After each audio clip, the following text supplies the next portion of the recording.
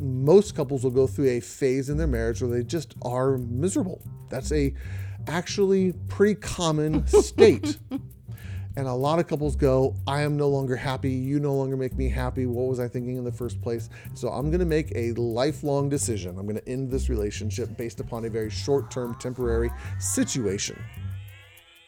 Welcome to the Secure Marriage Podcast, where we believe it's possible to fight less, feel understood, and enjoy a deeper connection with your spouse. Keep going.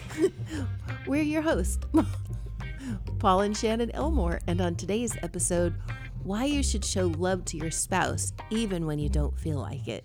Why are you giggling? Well, because when I said feel understood, it came out feel understood. Mostly I just made myself laugh. Simple pleasures. Probably something that you didn't even notice, but I felt it in my mouth. Stood. Okay. Let's get to the topic. You ready? Yep. Here we go. I think we're close. Let's do this. Let's go here. Let's go. Oop. What did you do? You're busting the microphone there. Bumped it. You got it all tight and good? Mm-hmm. Okay. Here's the question. Okay. You aren't feeling particularly loving, warm, affectionate, close, open, warm fuzzies. All of those things are just not as high as you would want them to be in the relationship. Okay.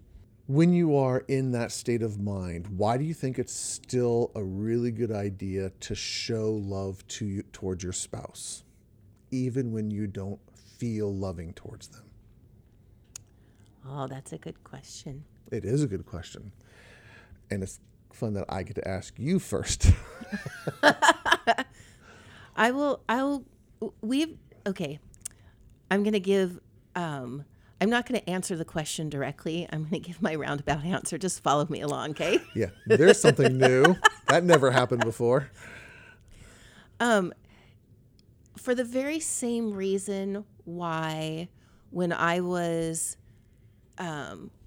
really struggling, probably in some depression, and just really struggling with feeling gratitude about things and or finding any joy in anything. I was probably depressed. And I started a gratitude journal. Right. And every day I wrote down 5 things that I was thankful for. And the first week was just a bear because I did not believe anything I was writing down, but I was thinking about things that I know I have been in the past thankful for. Yeah.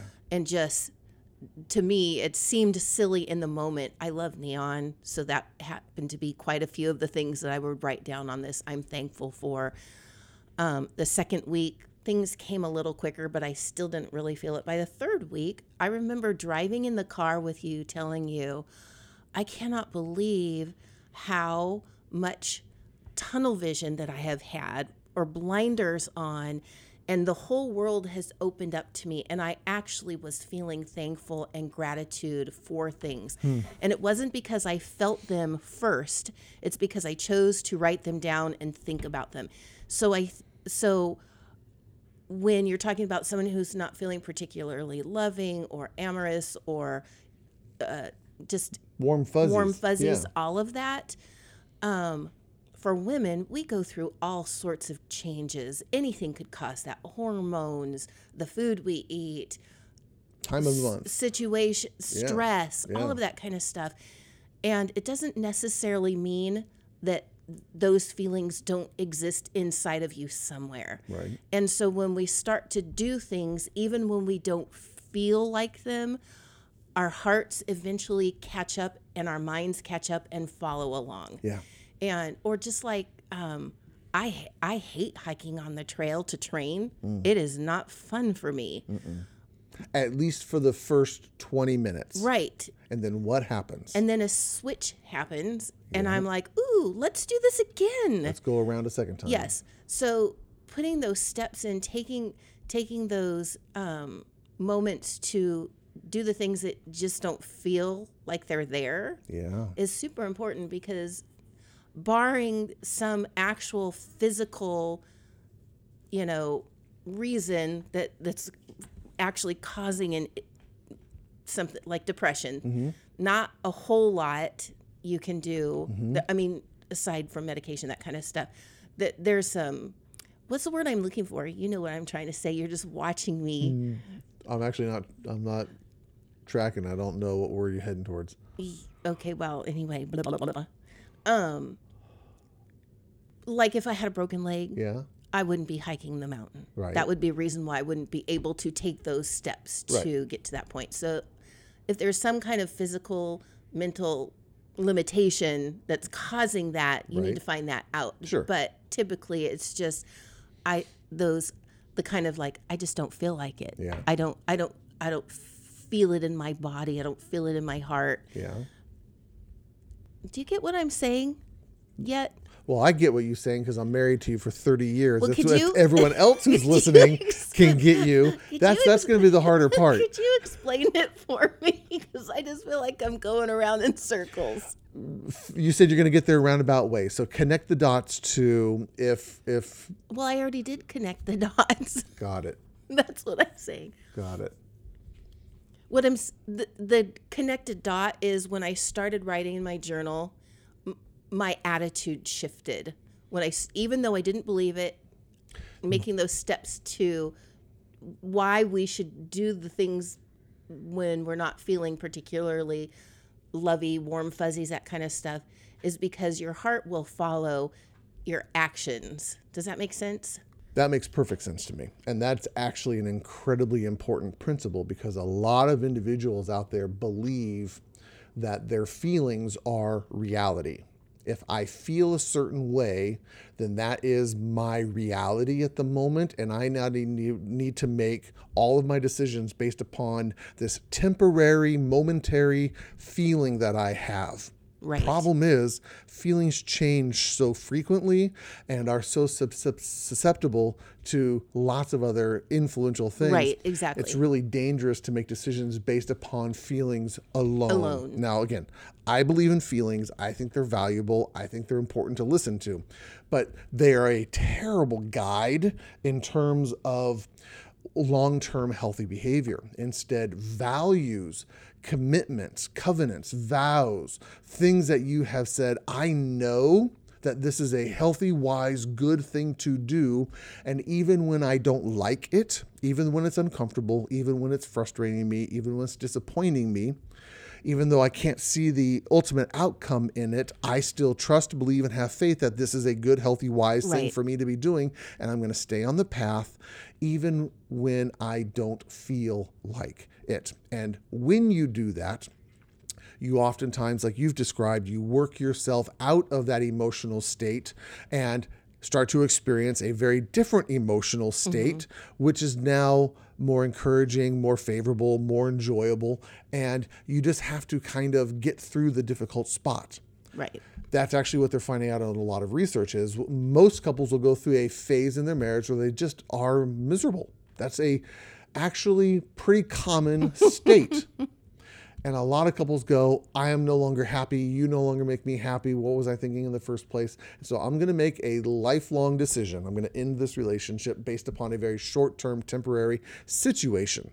And again, we're not ignoring or invalidating those experiences, but we're saying that they tend to be temporary, and you have to work through those things. And that's not just a marriage principle. That is a universal principle. If you're trying to get healthy and work out and lose weight, you will simply plateau at certain times. Exactly. You will lose weight and then not lose any weight and then lose more weight and then not lose any more weight.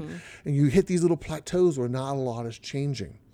Financially, if you're saving, you will be able to save more at certain times and you won't be able to save more. If you're investing into the different markets, you have good markets that are up and markets that are down. And sometimes you're not making forward progress. Sometimes you're staying the same. Sometimes you're losing just a little bit. This is a universal principle that growth or change is never linear. It's never positive, positive, positive, positive, positive, positive, positive, positive, positive, positive, positive. It's never happy, happy, happy, happy, happy. It never works that way. There is cyclical of happy, happy, hard, hard, difficult, discouraged, difficult, okay, I think I'm good, encouraged, motivated, good, happy, happy, happy. That's just normal. Yeah. And so trying to be aware of those cycles And again, research shows that couples who have been miserable at some point, if they wait a couple years, tend to end up having actually lovely marriages long term because they worked through the difficult season of their relationship rather than calling it quits and giving up. I also believe, and again, some people disagree on this, but I also believe that love is not just a feeling. It's not just an emotional state. Right. I think that it's the only reason why my 4 kids made it to adulthood, because there were seasons that I did not like them. Sorry, Isaac, I know you're over there listening, but there were seasons that my kids drove me crazy. But because I had made a commitment to, number one, bringing them into existence, they are helpless and they're not returning or giving back anything towards me. Right. It is 100% giving. It is so disproportional in the giving and receiving stages. But I knew what I was signing up for, and I agreed to that, and I was willing to do that.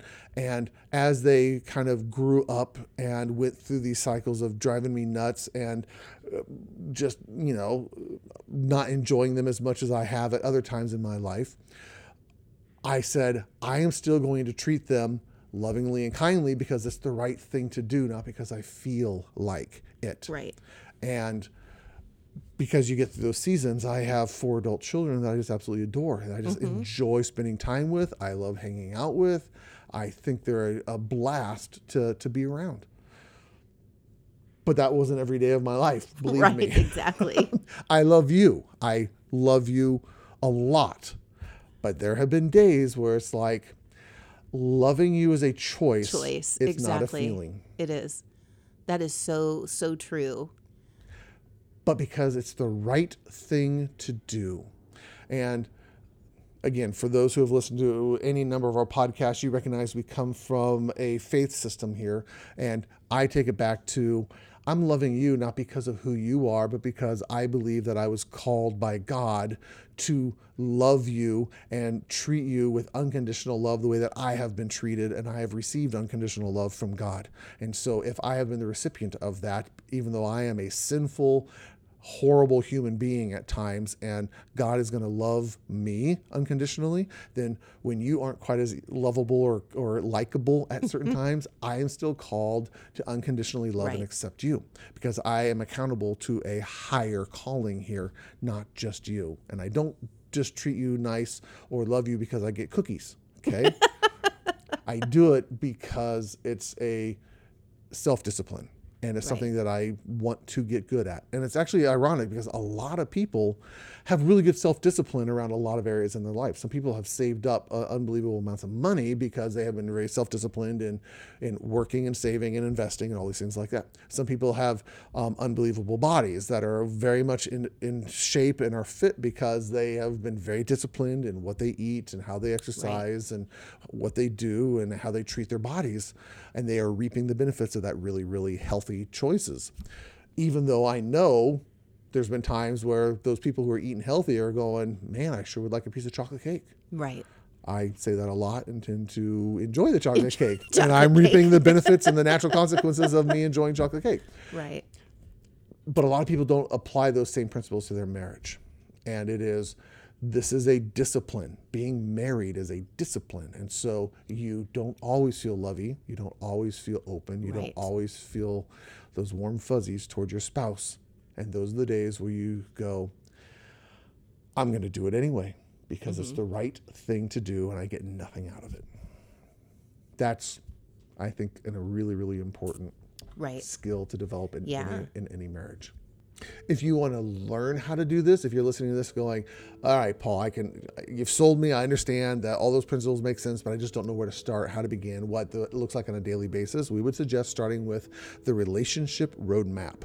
That is an online program that we have available on securemarriage.com that are going to take you through the 9 tools that are essential to learn the 3 critical areas in your relationship: how to have better connection, how to have better communication, and how to have better conflict resolution in your marriage. Those things right there, you learn how to do those 3 things and the 9 tools to get you there. We guarantee there will be no problem ever in your marriage that one of those tools won't be able to address or fix. Yeah. That's how powerful of a toolbox or tools that these things are that you can use, that they will make sure every area of your marriage is covered. I just spent the last 2 days working on my car because my clutch master cylinder went out and my son is helping me replace it. And I've used the same set of tools I've had for the last 25 years because whether it's a clutch master cylinder or whether it is a radiator or whether it is a tire or whatever, the same tools can fix all the problems. Right. I've got a good set of well-tested tools in my toolbox. I don't have to go buy a new tool every time. It's really good. So if you can develop a really good marriage toolbox, it doesn't matter what the problem is, you will be able to fix it. Yeah. And what's really nice is in the online workshop and the program we have on there, we'll show you how to use some of these things. And the best part is, truly the best part is, it's an hour and 6 minutes long. It's not a deep, huge, comprehensive thing. I like tools that are simple. Hammers don't have a lot of moving parts. It's just a hunk of steel on the end of a stick. But man, you can fix a lot of things with a really good hammer. Yeah. And so I like simple, basic tools that aren't difficult to explain. They're not complex, but man, they get the job done when you know how and when to use them. So securemarriage.com, you can go up to the courses at the top or right on the homepage. It talks about the relationship roadmap right there. You can click on that and check it out. There's actually, I think the first 2 or 3 videos you can even watch for free and see if you like it, see if it answers some of the questions you have. So we would suggest starting there, relationship roadmap, securemarriage.com. Yep. Is that a good place to start? It's a great place to start. Great place to start. All right. I think that's it. I think we'll leave it there. Okie doke. Thanks for listening, everyone. We'll see you next time. All righty. Goodbye. Bye-bye.